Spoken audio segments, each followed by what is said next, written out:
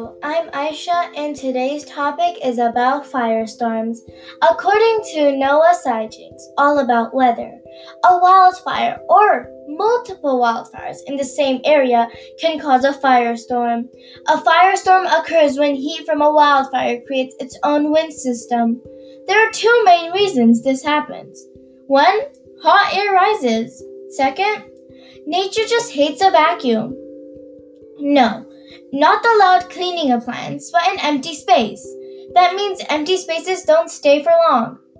In some cases, the rising air can be so fast it creates a fire whirl, also known as a fire tornado. Seriously, a tornado of fire as if a wildfire weren't bad enough by itself.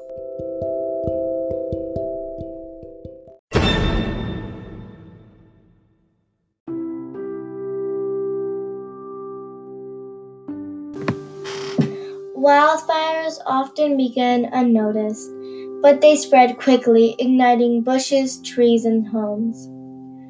But it's fire. How is it unnoticed? A wildfire can even spread if it starts in a house. Wildfires can occur anywhere, but are common in the forested areas of the United States and Canada. They are also likely in many places around the world, including much of the vegetated areas of Australia as well as in the Western Cape of South Africa. Wildfires are also common in grasslands and scrublands, a lot in California. All these places are likely to have firestorms because they start out as wildfires.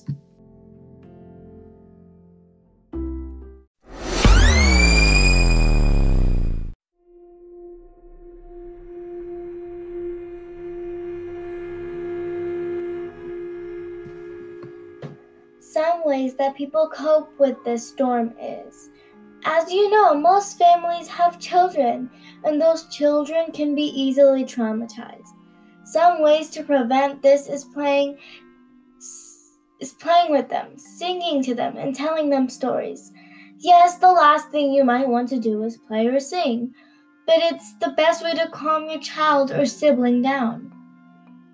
Most importantly, follow safety advice and evacuation orders issued by local officials. Collect emergency supplies you may need: water, canned foods, paper products, medications, and batteries. Don't forget diapers, formula, baby-friendly foods as well.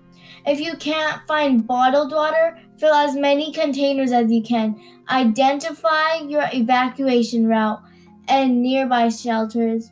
If you are told to evacuate, then gather what you need and do so.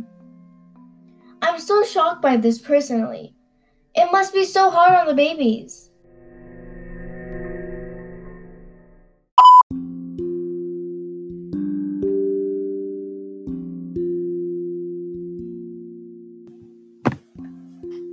Sometimes fires are good for the forest. According to California Wildfire Problem, Matt Fiddler states that forest needs these occasional fires to stay healthy and resilient to catastrophic fires. Controlled use of wildland fires for positive environmental effects is common around the world. Many ecosystems benefit from periodic fires because they clear out dead organic material, and some plant and animal populations require the benefits fire brings to survive and reproduce.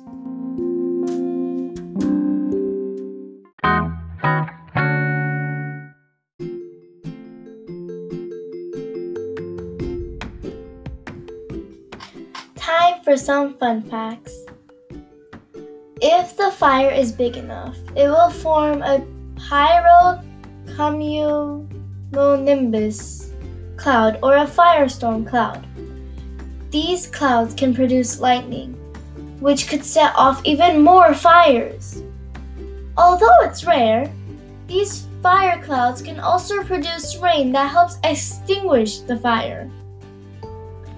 Winds can reach tornado speed, tens of times the ambient wind speeds.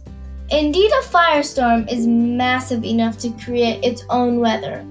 Hot air rises above it, sucking in additional oxygen and dry debris, which fuel and spread the fire.